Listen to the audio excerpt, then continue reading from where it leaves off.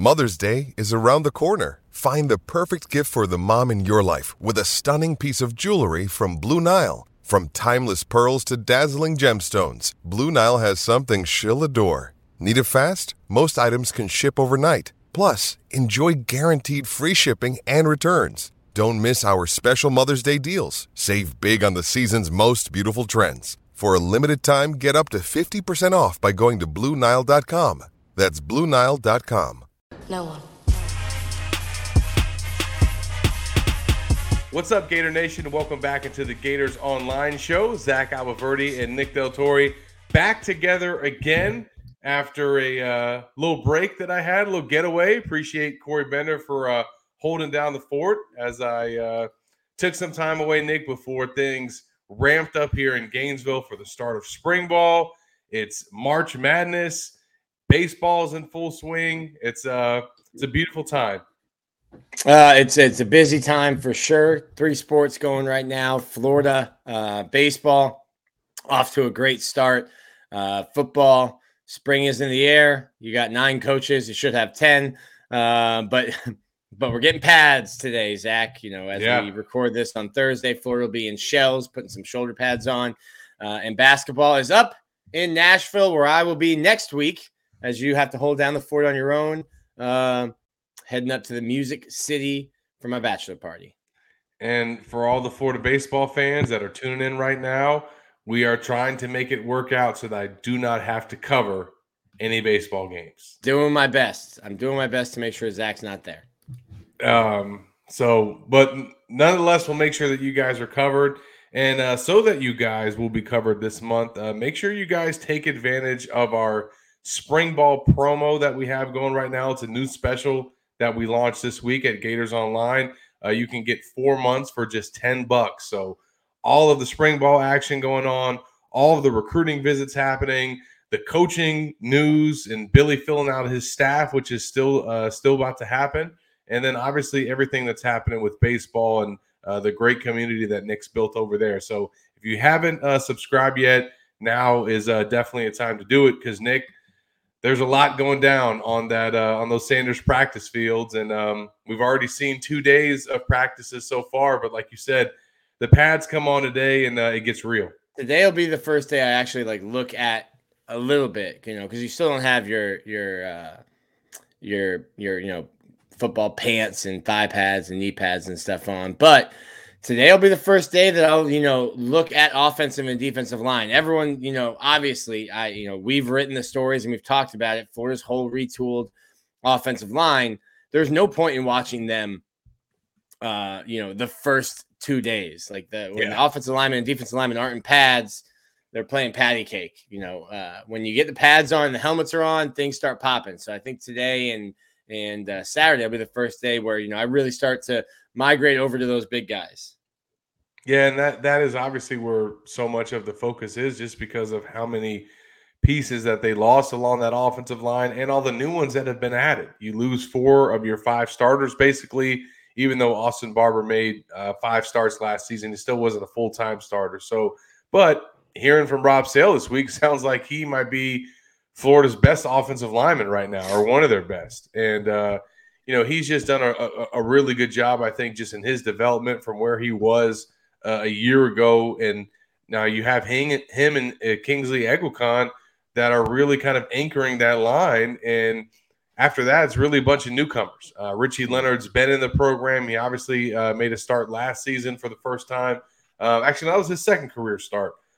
So he's certainly a guy that's probably in line to earn a job.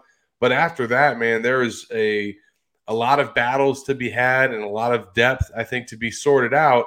But the good thing is that the numbers are there and the experience is there. And as we've talked about on the show before, the Gators lose 4 offensive linemen and don't have to just completely, take a step back from a developmental standpoint. Thanks to the transfer portal, they're able to get guys that got years of experience, some even as starters, and that's going to potentially allow them to not have much of a drop-off, maybe even improve or upgrade in some spots. And I think a lot of excitement for Micah Mazuka, but again, this is now finally the time we're actually going to see some of these guys get to pushing folks around. Yeah, the big thing for me is from listening to Rob Sale talk is that Micah. Listen, I think he's going to play a different position than Osiris. We all talked about Osiris, him being Osiris's replacement, but Micah plays on the left side, Osiris is on the right side. Yeah.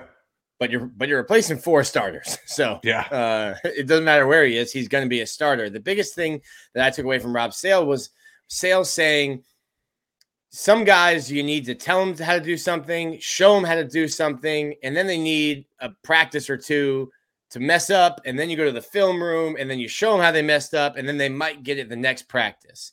With threats to our nation waiting around every corner, adaptability is more important than ever. When conditions change without notice, quick strategic thinking is crucial, and with obstacles consistently impending, determination is essential in overcoming them. It's this willingness, decisiveness, and resilience that sets Marines apart. With our fighting spirit, we don't just fight battles, we win them. Marines are the constant our nation counts on to fight the unknown. And through adaptable problem solving, we do just that.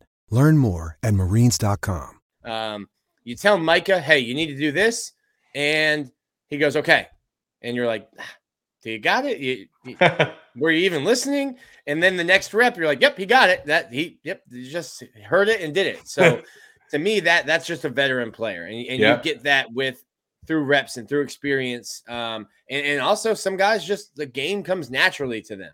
Mm-hmm. I think if you asked like Kyle Pitts, he probably would have told you the game didn't come naturally to me. Like he developed into the monster that he is for the Atlanta Falcons right now. Also, unless the Falcons draft a quarterback, we need to free Kyle Pitts, get him out of Atlanta. My goodness. But I digress. But that's something that is impressive to me. And something we had talked about on this show, Zach, was Richie Leonard. Do you make him do you make Kingsley earn his spot? Because Richie's played center. Do you put him there? It seems right now, no, that Florida's intent on keeping Kingsley Eggercon at center and having Richie and Micah on either side of him. And then another update that we got from Rob Sale was that you're going to keep Goodwin, Keontae Goodwin, and Damian George on the outside. Yeah, so I think Austin Barber has cemented left tackle. And now with those two, one of them will win the right tackle job, and then you kind of have a swing guy. So I expect you'll probably see Austin Barber playing some right tackle just to give the other guys chances to play left tackle. Like Austin's going to be your left tackle, but if he goes down, you need to have Keontae and Damian ready to swing over to left tackle, in a pinch. Yep. And that's, honestly, that's what Austin had to do at times last season. And one more thing on Mazuka that we didn't just hear from Rob Sale, I think heard from a couple players, and maybe I think even Billy mentioned this. Micah Mazuka is one of the guys on the football team that you do not want to get caught in a dark alley with. And we heard several guys mention that. And as Rob Sale said, sometimes that dude just comes in the building pissed off and, walks right in early in the morning, and he's already got that attitude. He's got that mean streak going. And I do think that is for just, early comparisons here, and it's not, but that is something that he might bring that's a little bit different than Osiris. Like Osiris, anybody that met this guy, that heard him on our show, I mean, the guy's a big teddy bear. You know what I mean? I mean, he's a very soft-spoken, gentle individual until he straps up that helmet and he gets out there and goes between those lines. But I think Micah is just got a little bit more of a mean streak, got a little bit more of a mauler to him, and he's definitely going to bring that. I think you're losing not only him but Ethan White. I mean, so both of your guards have moved on. You needed somebody to step in that was going to be able to bring it like that. And it sounds like that's going to be no problem whatsoever with Micah. Yeah, and it's a guy who, coming from the Big 12, coming from Baylor to Florida, we use the term a lot, and it probably gets overused, that chip on your shoulder. Yeah. Guys leaving the Big 12 or the Pac-12, Ricky Pearsall, they're coming here to prove a point. Like, hey, you didn't get an SEC offer, or you didn't go to an SEC school at a high school.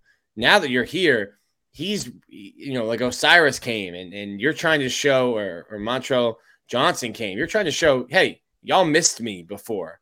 Yeah. And now that I'm here, I'm going to show you what you've missed out on and that you missed me when you're in high school. So an established player at Baylor, I think you're coming here with a chip on your shoulder, ready to prove something. And listen, even though it's a different position, big shoes to fill, because you've been put into this box of transfer offensive lineman. And hey, the last one was a consensus All-American. Yeah. So good luck.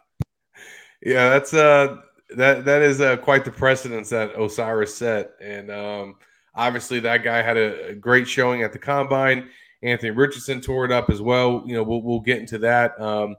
But I do want to address a few more things from spring ball. One interesting thing that I really took away from the first availability that we got this week with Kingsley Eguakon was in talking about kind of the locker setup. And we know that Billy Napier and his staff are very intentional about the way that they structure their locker room and who they sit guys next to, and they switch it up all the time. And or should I say every year they switch it up once, and they're very intentional about how they sit guys together. They don't want to just have guys sitting with their position groups or whatever.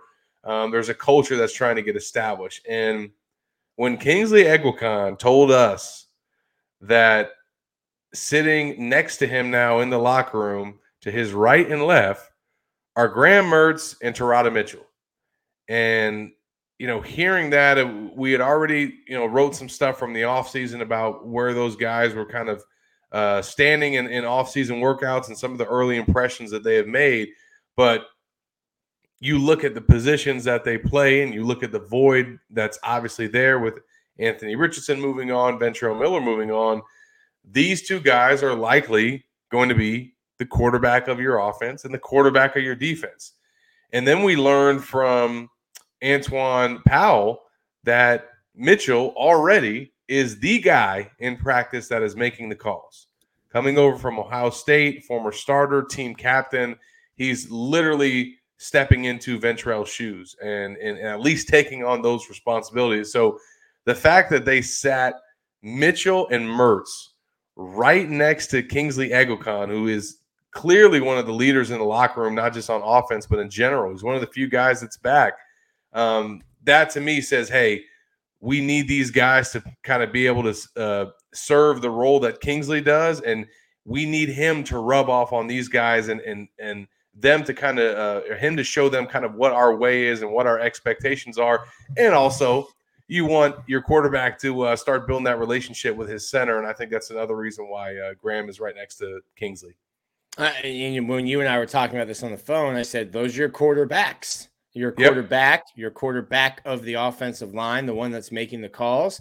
And then, as we called Ventrell last year, the quarterback of the defense. He was, as our guy JD Paquel said, Ventrell Miller is Florida's Wi-Fi on defense. And when the Wi-Fi went out against USF, you could see how chaotic the defense got. So, again, a guy who didn't play a lot last year, but has a ton of game experience, and someone who Florida clearly and Derek Wingo's injured, coming back from an injury from multiple offseason surgeries. Yeah. And I think Derek Wingo will be in the mix, but right now, Taraja, how do we say that? Do we know? Terada Mitchell? Taraja? I think it's Taraja. Listen, I know Florida's listening to this. Rick, we need pronunciation guides. We need pronunciation guides. But I did look up Micah Mazuka, rhymes with bazooka, from the Baylor website. Easy. From the Baylor website, yeah. I think Zach and we'll look at this Gator defense. My questions again, and they were answered last year, I think. But my questions again are right up the middle.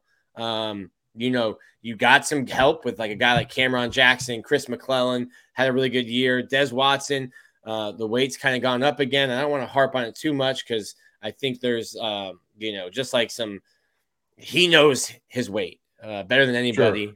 Florida knows his weight, and obviously he's not trying to gain weight. So I think there's some stuff going on behind the scenes with him personally. So I don't want to harp on it too much, and you just got to get right if you're at that position. But I think you've got some guys there at defensive tackle, nose tackle. You're going to have brand new guys. You're replacing over 120 games played in Amari Burney and Ventrell Miller. And then same thing at safety. And we've already seen a player get moved from receiver to safety to try to fill in that room. But my big question mark is right up the middle with the defense. And when you talk about, to compare it to baseball, when you want a good defense, you need to be strong up the middle. You want a good second baseman, shortstop, catcher, and center fielder. So my questions for the football team are right up the middle. And how do those new guys, 2 new starters at linebacker, 2 new starters at safety, and then how does the inside defensive tackle, nose tackle shake out? Yep. Jervon Dexter has moved on.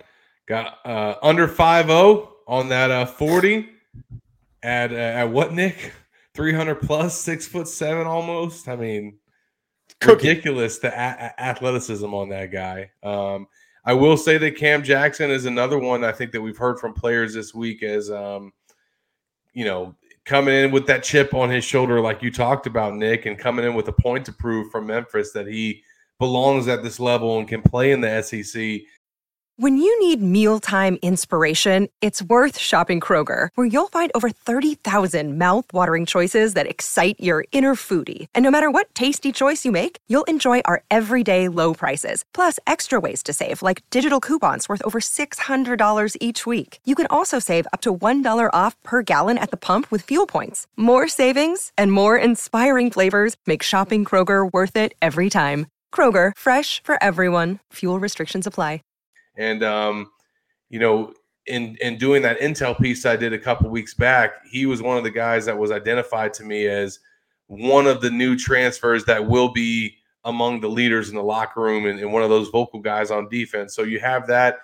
And then, we've talked about it already at length, but the quarterback competition now between Graham Mertz and Jack Miller, it's only in its infancy. We're very early on in this process, but I tell you what, man, people glow when they talk about Graham Mertz in this program.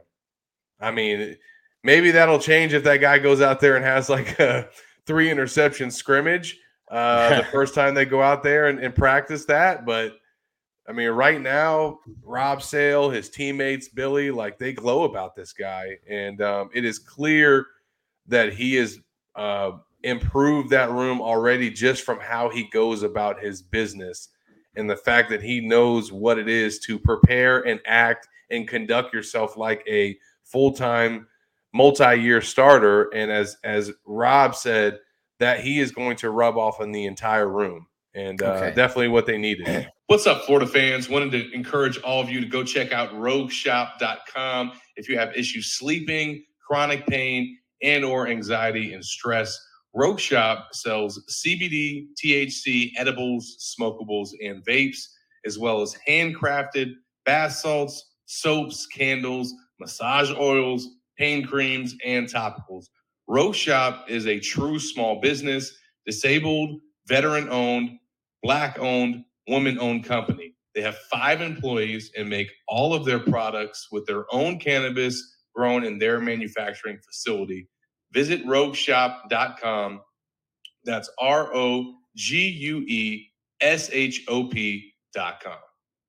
Now, I want to pull back a little bit, and it's not because I hate Graham Mertz or I think he's terrible, but I see the narrative starting to be like Heismertz. Hashtag Heismertz. Hey, no one said that.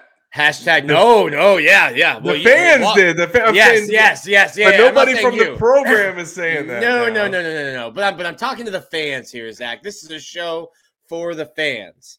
Yes. I'm seeing hashtag Heismertz. I'm seeing hashtag Murder Mertz. Let me go to 2020. Graham Mertz completed 61.1% of his passes. Fine. 2021, 59.5% of his passes. Fine. But worse. Last year, 57.3%. That's Anthony Richardson, who I love.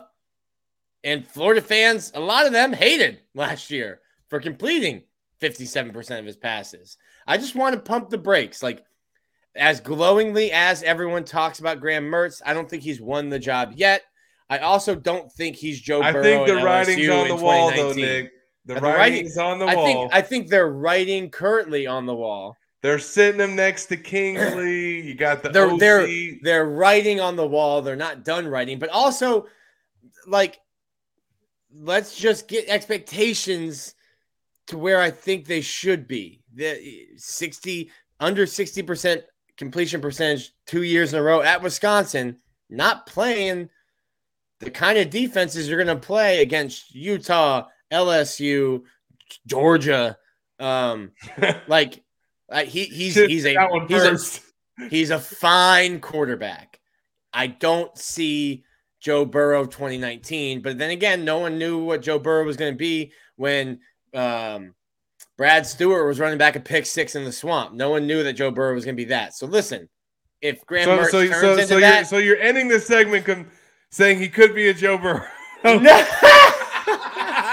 you just riled up the Heisman campaign. No, I don't think that. I think he'll be a fine quarterback. I don't think he's an all SEC quarterback. But Florida doesn't need him to be. I'm seeing the responses from 3-second clips that I'm putting out of practice throws where no one's guarding anybody and no pads. And I just want to listen. We want to sell and we want clicks, but I also want some mental health, and I don't want to be dealing with, Nick, you said that he was going to be the first pick overall in the next draft. I'm like, listen, we got to have some perspective. He's a fine quarterback. Yeah. Anthony Richardson might be the first pick overall. Yeah. So crazy because fans told me I was nuts when I told them, hey, Anthony's gone. You know that, right? Gone where? Where's he transferring? To the NFL. Well, before we get to Anthony, a guy that the Gators got from the NFL is now full-time on the staff, and that is Russ Callaway, who has been promoted to tight ends coach, although that has not, as of Thursday afternoon, been officially announced by the Gators yet, but it has been reported by On3 and Gators Online. They better get to reporting it, or we better be right. If not, then as you'll see today at practice, Zach, there are major NCAA violations going on because Russ was an analyst, which means he can't lead practice or be coaching in the practice. And as you can see right there, very much so coaching.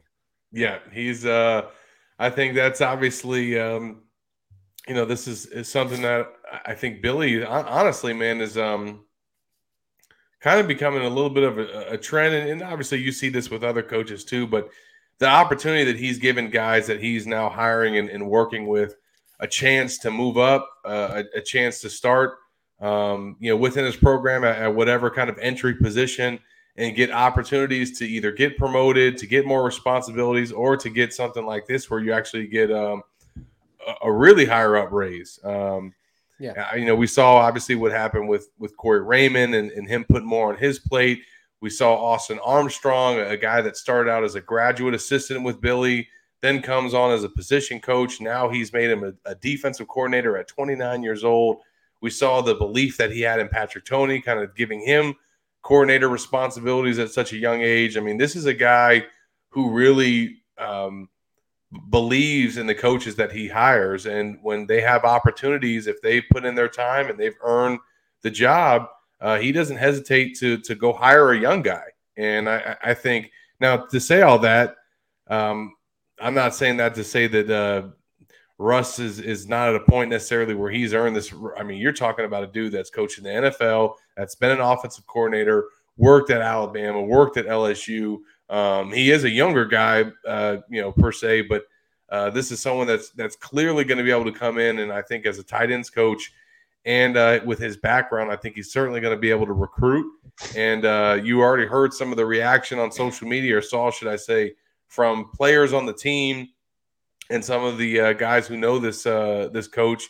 They like to hire. So I think it was important for Billy to make it because now you've got Austin in place, and now you've got your tight ends coach, and you're really down just one assistant. But with David coaching the receivers, he's been working with that group for over a year now. Yeah, and kind of like Armstrong, Austin Armstrong, with being the defensive coordinator coming in late, he's someone who was a graduate, assistant graduate coach under Patrick Toney and Billy Napier at University of Louisiana or at UL. So the language, the verbiage is there. Russ, the language, the verbiage is there, even though he was a defensive analyst. And I think it's very good and healthy.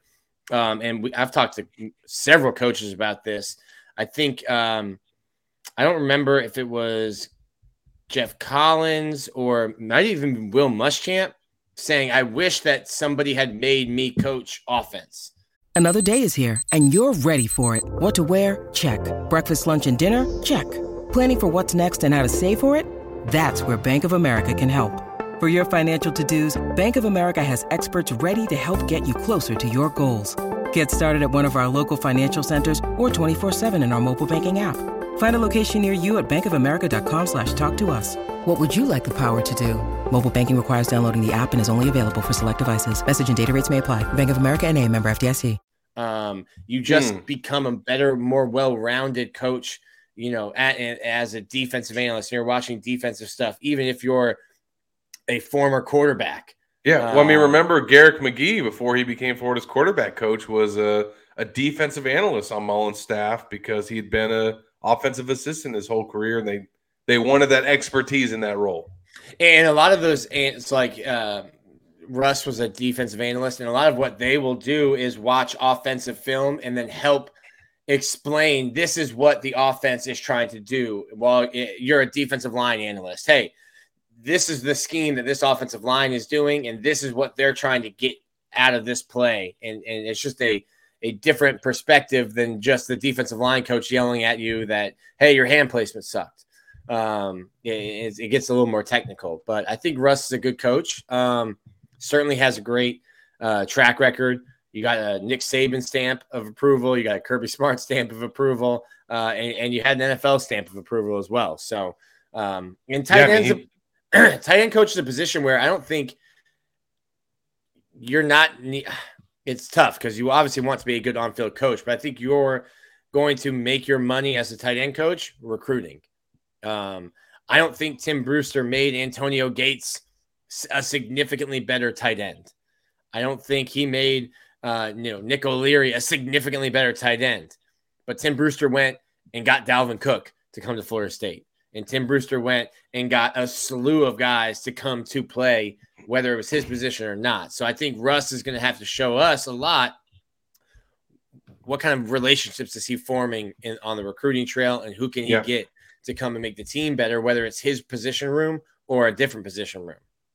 Yeah, and also helps too that he's a guy that's obviously been on the staff, been here the past year, so that's kind of a seamless transition. And then obviously Austin's coming in as a new guy, as a DC, but has worked with Tony, worked with Patrick, basically speaking the same language as you mentioned, Nick. So not ideal to be having these coaching transitions right before spring ball, but the fact that you're going to make things as normal and familiar for the players as you possibly can, I think that's going to be beneficial. And again, you've got David working with the wide receivers, who's been there this whole time with Kerry. So that's given those guys a familiar face every time that they show up to practice. But we still got to find out who the wide receivers coach is going to be, Nick. And obviously, the guy that's coaching right now could have a chance to potentially get promoted. But there's so many candidates out there. There's so much potential hires that Billy could make that it looks like, it appears at least, that he's certainly going to take his time and make the hire that he feels is the best. Yeah.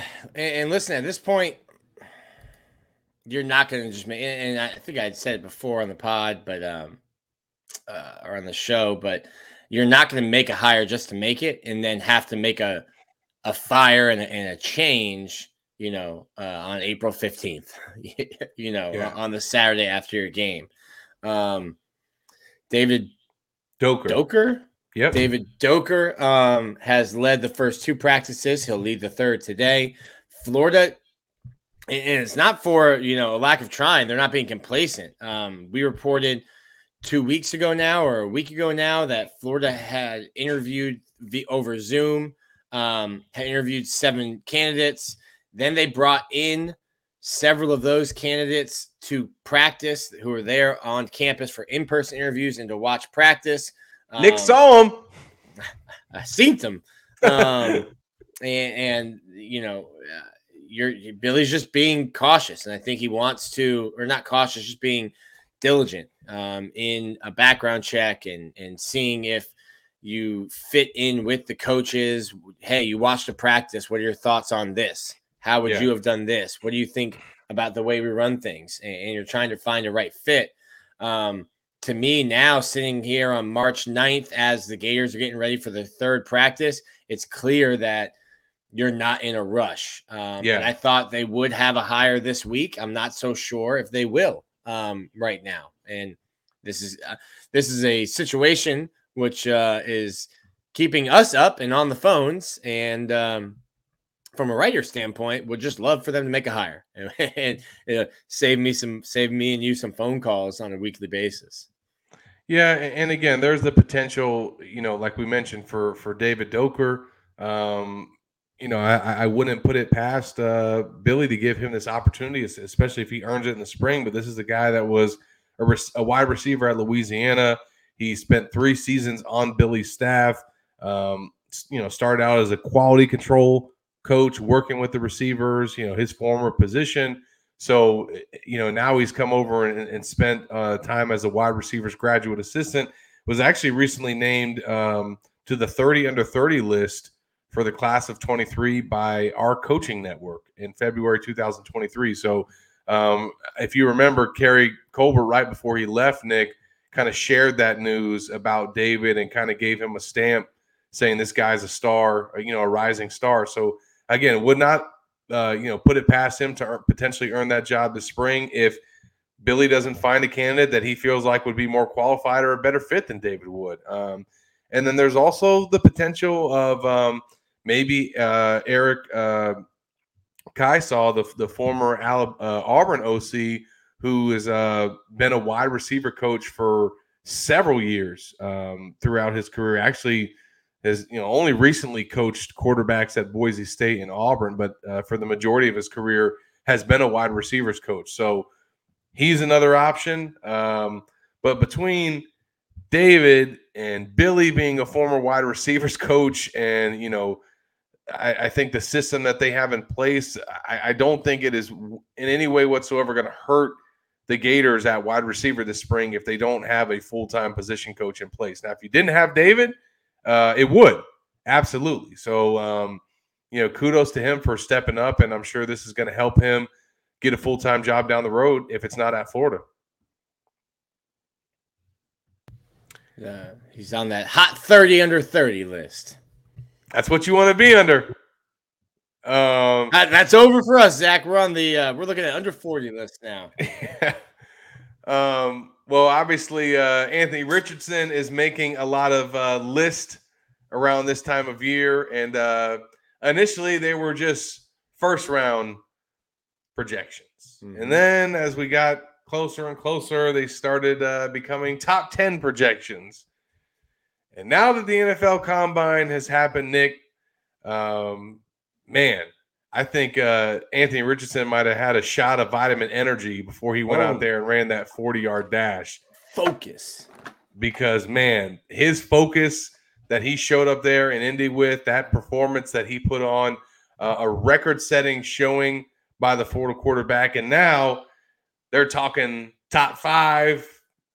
I even saw Bleacher Report mocked him as the number 1 pick for the 2023 draft, projecting Indianapolis to trade up for him. So we knew it. We said on this show weeks ago, 440. And if you were really listening closely, you listeners out there, if you were really paying attention, you heard me say 45 vert. You heard it first on this show that man was going to go out there and jump a 45.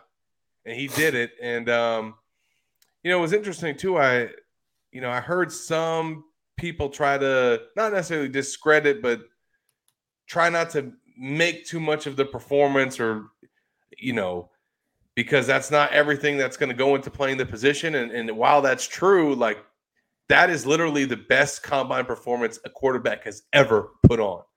And it is worth making a big deal about because that's how much of a physical specimen is.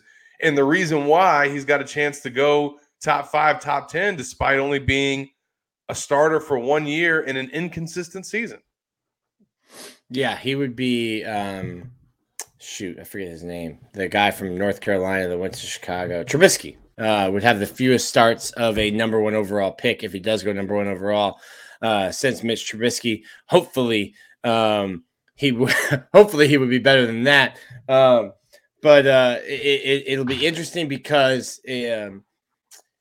Anthony's ceiling potential is so crazy. Like he's faster than Cam, probably a more accurate passer than Cam was at the time. I know fans probably don't want to hear that or will try to disagree with that, but I think that's true. And I think what happened was you weren't surprised. I wasn't surprised. Nobody around Anthony was surprised, but it's different. Like none of the numbers were unexpected. So really what it was is now you have 32 NFL teams who are seeing it in person. Okay, that matches the film. That 80-yard touchdown run against Utah. Yep, I saw that. And what your broad jump and your vert jump is just shows your explosion. So they do that before the 40. And once you ran 45 or once you jumped 45, I was like, yeah, 4.4 is coming. Like that just shows your explosion and the power that you have.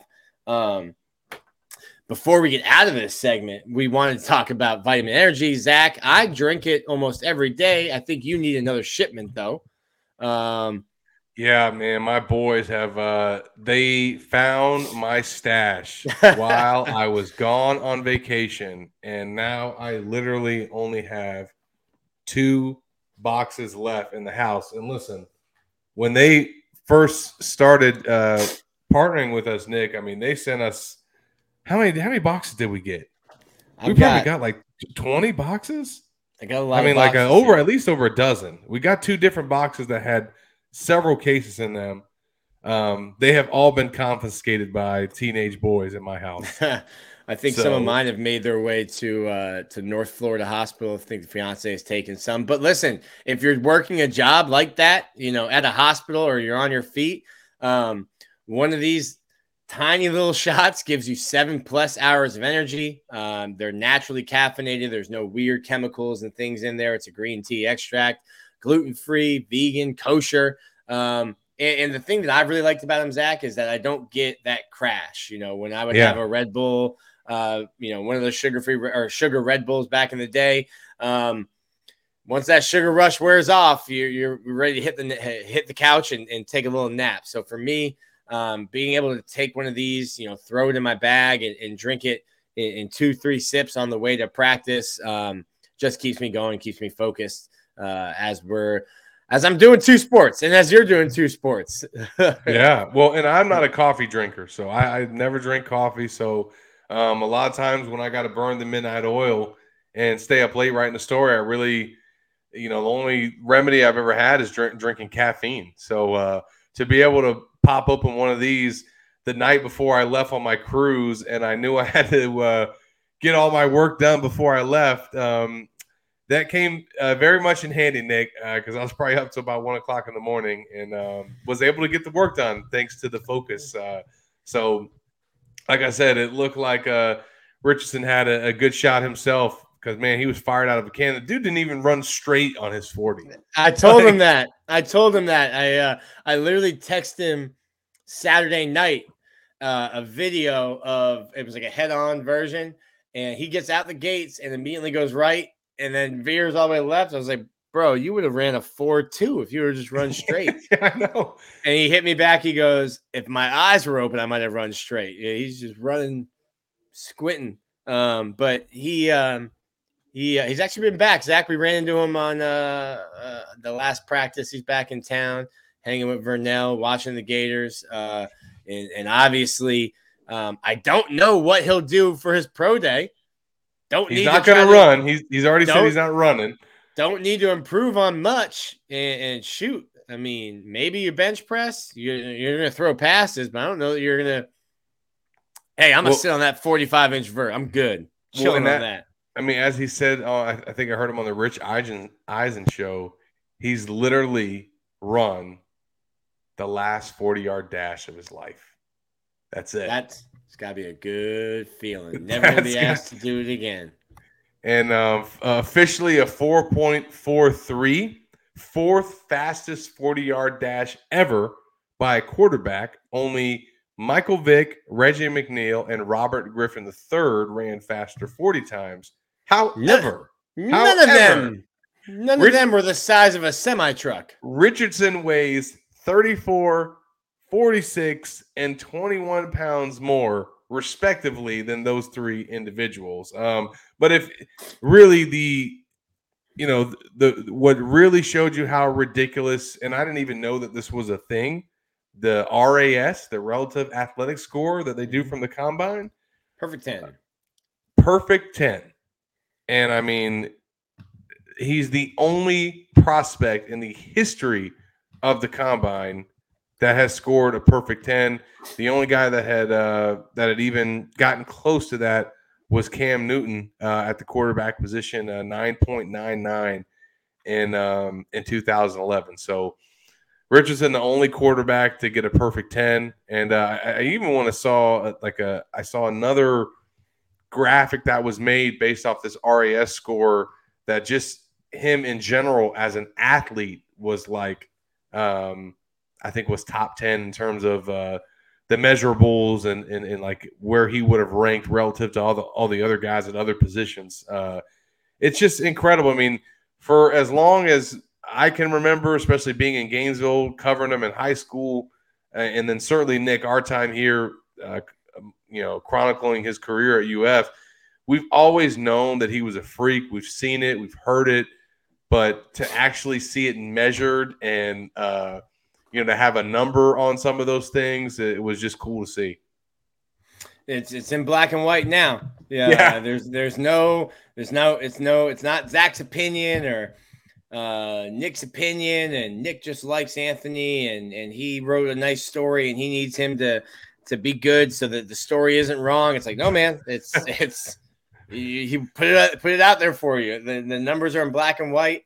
And I hadn't even thought about it that way. Him telling Anthony or Rich Eisen, never run the 40 again. Never. Never being judged on that again. 4.43. We'll stand on that. Like, I don't need a second attempt. I'm good.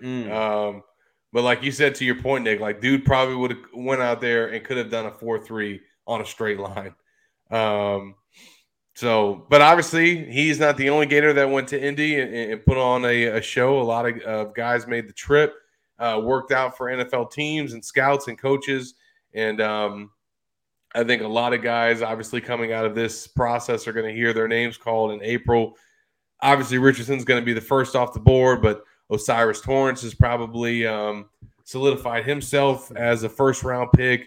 You've got other guys that are going to hear their names called. It's unfortunate that Ventrell Miller didn't get to work out, but he was still in Indy, going through interviews and stuff. Richard Garage actually was injured during the combine process, not during the workout, but like the physical, or I forget what they called it, a pain tolerance test and test. And then Ian Rappaport kind of backtracked on that. And I'll say this, man, Ian Rappaport works for NFL.com, which is the NFL. And I don't think the NFL liked the terminology pain tolerance test, because what's a pain tolerance test? Hey, Zach, give me your ankle. I'm just going to twist it, and you tell me when to stop. And judging on what angle I'm at, when you tell me to stop, we'll tell you how tough you are. Like, what is a pain tolerance test? I don't know, but obviously Richard got hurt. Hey, he's tough. He's tough. So Rappaport kind of backtracked it and said that he came to the combine with an injury and part of the physical just aggravated it. That could have been something that happened, while playing and practicing in Mobile. Or the Reese's Bowl or something like that. For the Senior Bowl. So I don't think it's, that scenario that I just asked you where a medical professional is just twisting your ankle until you say uncle. I don't think that's what it was. But listen, Richard will have a chance to get fully healed before the end of the month and have a chance to do pro day and go through all of that. Trading most best bench press by a defensive back. That was the positive. I think he and Torrance didn't really have great 40 times. So that's, that was. I saw a tweet that and it's a mean tweet, but it was, if you add. You sure you want to repeat it? It's fun. It wasn't my tweet. I'm just repeating it here. If you add Torrance's and Dean's 40 times, it equals 9.25, which is what they'll be working if they run that slow. Yeah, I mean that's a mean tweet. That's a mean tweet. I would not have repeated that. No, I think it's funny. But listen, Trey Dean tweeted out that he's had hip injuries. He's tweeted out that he is dealing with some hip injuries and that he'll have another opportunity. That's what's great about having a pro day is it gives you a soft cushion. It gives you, if you're walking a tightrope over the Grand Canyon, your pro day is a nice net in case you fall. So Trey will have to run again. Rashad Torrance will have to run again. Anthony Richardson will not. No, Anthony Richardson will be wearing some Crocs, I bet. I don't think Dexter will run at pro day. Dexter sits on his. And the other thing, too, is that I think Rashad Torrance, and I thought he would be more of a workout warrior kind of guy, super physically impressive. I was surprised that he left, that he declared for the draft, and his combine did not help him at all. So now you have, even though the pro day is a safety net, well, not anymore. Now that safety net has turned into that tightrope without a net, because now you have so much riding on your pro day if you're Rashad Torrance. Because you're a late round pick right now. Like you probably, if you have a bad pro day, you probably should have just come back to school, because if you have the tape that you have, which is fine, it's okay. You led the team in tackles last year. But if you have another slow 40 and don't absolutely crush your pro day, you might have made a bad business decision. Yeah, and another guy that will be counting on that pro day as well is Amari Burney. He did not get to work out in Indy. Justin Shorter did. So he's a guy that was there working out. Brenton Cox. And I think showing up and being officially 6'5", and running that 4.5 range, I think that's really going to help Justin Shorter. Sure. Osiris Torrance, listen, nobody was expecting the combine to help him. What he did in Mobile and his 4 years of film is what makes him a first rounder.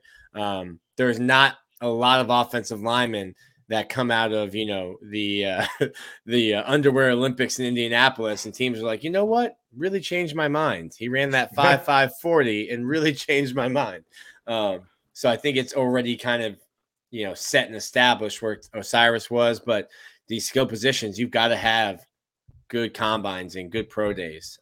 So, I think Justin Shorter will probably sit on his 40. But he'll probably be getting with Anthony Richardson, like, hey man, we need to figure out these routes, what's in the route tree for us. And I need to make sure I can, show them that we're running crisp routes and that we're on time and that I'm catching passes. Gut feeling. Does Florida's pro day include Brenton Cox Jr.? Yeah, I think it will. I think Florida did not include him in their graphic for the East-West Shrine game, and I thought, okay. It's not great. I think even if we're taking out that, I think Billy Napier is a good guy who wants to give people chances and gave Brenton a number of chances. I think even if you take that out and just, look at it coldly, it's a bad PR move for Florida to not allow Brenton Cox to come back for pro day, because he's going to need to work out for teams at a pro day, and Kirby Smart certainly isn't inviting him back to Athens for their pro day. So I think it would be a PR nightmare for Florida not to invite him. But knowing, getting back into knowing everything I know, yeah, Florida will invite him. You're not going to, blackball Brenton Cox because you had to get him away from your football team. Yeah. And you needed to get him away in season. Season's over. He's going to show up for one day and he's gone. Mm-hmm.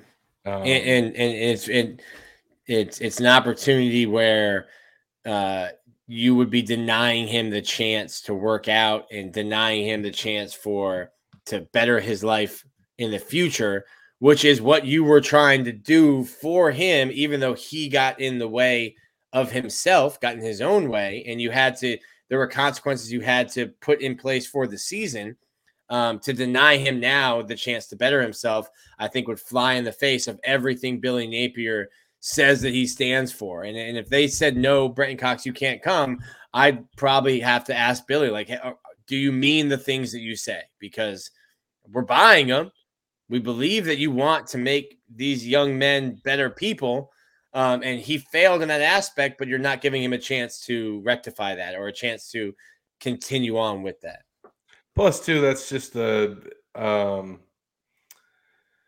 nice way to just let bygones be bygones. And, fortunately for Brenton, if he goes on to have a successful NFL career and now he can come back to campus and he's, attends games again, and that's another representative that you have of your orange and blue brand at the next level. And there's, that bridge has not been burned. So, and not to mention, it is a recruiting tool to say how many guys you got drafted. Brenton Cox will be drafted. That's just another number. Listen, if I'm Florida, I'm claiming Jacob Copeland too. Man, ran out there ran a 4.4. Shoot, Giorgio probably claimed Brenton too. Yeah, you're gonna have a bunch of these schools start claiming people. Like, I bet you UL claims Osiris. That is interesting. And you might have more. UL might have more of a claim to Osiris than Florida does, even though you're a consensus All-American. It's 3 years versus 1. Does Florida claim Mahmoud Diabate or one of those others? Florida claims Jeff Driscoll. He didn't finish here. Man, I tell you what, they claimed that series win over Miami, didn't they, Nick? Yeah, buddy. That was I love this series. Florida, Miami, no love lost. First inning, Yoandi Yo-Yo Morales, who is going to be a top 3-round pick, great third baseman, ton of power. He hits a home run. My buddy Jacob Rudner said, hey, he's going to hit a home run here. He was right. And I said, listen, if you're right, don't watch the ball. Watch him. This kid plays with a lot of flair. He turned around and he tomahawked his bat towards his dugout. And I was like, oh, buddy, we are on. We have 3 more games to go. This is the top of the first, and you have already made everyone in the stadium and the other team irrevocably mad. So from there on, it was chippy. We're yelling at each other back and forth. They're talking. Bats are being flipped. Pitchers are screaming after strikeouts. Friday night, there were 8,000, I think. 8,061 people. It was the second largest crowd in Condren Family Ballpark history. Brandon Sproat was fantastic. Florida comes away with that 10-4 win. Saturday, I think Sully gets went a little too long with Hurston Waldrop. Hurston Waldrop dominated Miami, 14 strikeouts through 6 innings. They bring him back out there in the 7th. I didn't think he was really sharp in the 6th, and Florida's bullpen hadn't been sharp at all. So you try to steal 2 outs with your starter who'd been dominating. Instead, he lets the first 2 guys get on. Now your bullpen, who hasn't been great, is forced into an inning with base runners on. And as you can see from the score, things got out of hand in the 7th. You come back on Sunday with an opportunity, a rubber match. The winner take all, winner takes the series. Florida comes out, 4 runs in the first, 4 runs in the second. Grand slam. 8-0 lead. Jack Caglione is just cruising. He's pitching well. He's been fantastic this year. I got a stat for us after this, but Florida goes on to just dominate that game. They win 14-4. Ty Evans, they had a 10-run rule agreed to. Ty Evans hits a ball which ends the game. I gave it a 9.8 on the bat flip grade, Zach. I get a lot of baseball players that are angry with me because they think that my bat flip grade is a little too hard. It should be. It should be. It should be. It should be. And there will never be a 10. There will never be a 10. So 9.8 is an impeccable score. And it took all things encompassed. So Ty hits the ball, immediately starts walking, looking at his dugout respectfully. Cheer, don't taunt. The bat flip, 7 rotations into the air. Jumps up. He is losing his absolute mind, rounding the bases. Rounding third, blows a kiss to the Canes dugout and to the Miami fans who were sitting ahead of the dugout. As he crosses home, throws up a U and smashes it over his knee. So my 9.8 was all things encompassed. Ty Evans lost his mind. Rounding the bases. But it was an emphatic way to end the first top 25 ranked series at Condren Ballpark. And SEC play coming. So that was the first top 25, but that won't be the last. Florida was able to handle business in the midweek, took both games over FAU, an FAU team that had beaten Miami the previous week. A really, really good lineup. And Zach, I got a blast from the past for you. Uh-oh. There was a DeBose in center field. Oh, I saw that. DeBose. Turns out that it's Andre DeBose's younger cousin.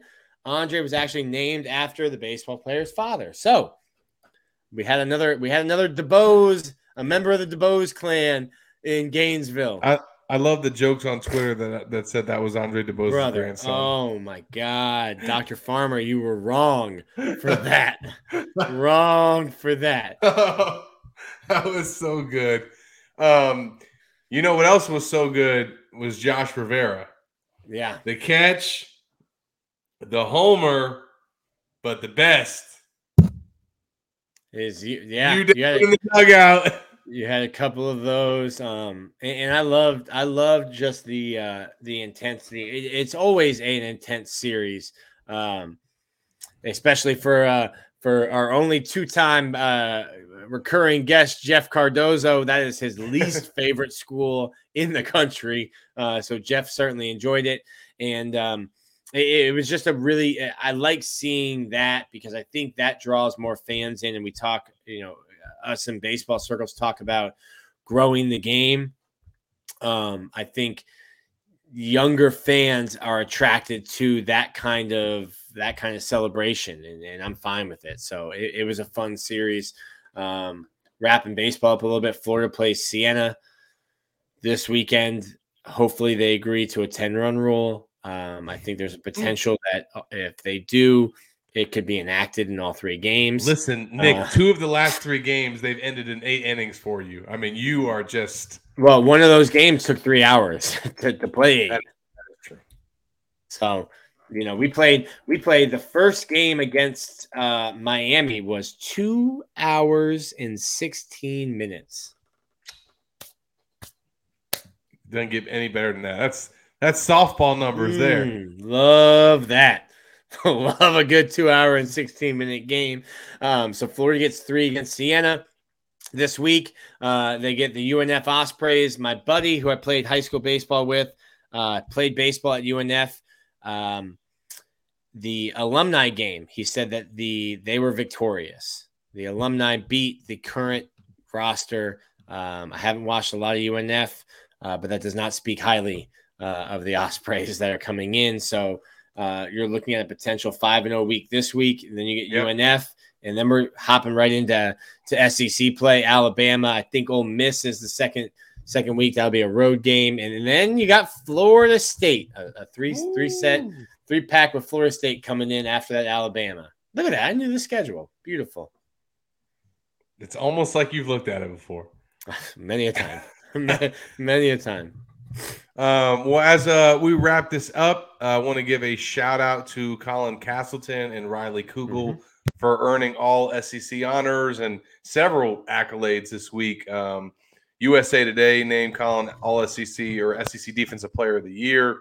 he got first team All SEC, and then Riley Kugel, freshman of the week, after his performances against Georgia and LSU, and named to the All SEC freshman team. And look, this obviously was not the year that Florida wanted in terms of the results, and certainly in terms of Castleton's finish.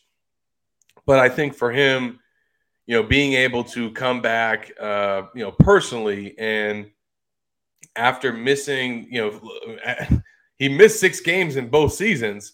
But what was different about this year versus last year, he missed 6 games like right in the middle, early on in SEC play, and it hurt, the reputation that he was able to build nationally, or at least just in league, so that he could earn some of these postseason accolades. As he said this week, he felt like he was first team All SEC last year. He just didn't get to play it enough and prove it. Whereas this year, the injury came later. He had already had some dominant performances against Oscar and some of the other bigs in this league that he showed that he was deserving of that spot. So it's unfortunate for him, man. You think about the career that he's had, where every single season the last 3 years, he's left wondering what could have been, because 20 you lose Keontae Johnson. Last season he gets hurt, and then this season he gets hurt. So, I think that team with Keontae probably really could have been good. But I definitely think certainly last year and this season, the Gators could have made the big dance both the years had he never been injured. So, but he gets to at least go out with these accolades. He gets to go out with his name in the record books, and kudos to him for the career that he had, because he was definitely one of the bright spots here the last couple of years. Yeah, the only way Florida is going dancing in March is if they get that AQ bid. Would need a spectacular weekend in Nashville, which I will be having a spectacular weekend in Nashville this time next week. Yeah, that's I tell you what, if Florida was in a little bit better standing with hoops, I probably would be doing the show from Nashville right now. So, but look, Riley Kugel as well, the honors that he got, he's really just been on an absolute tear.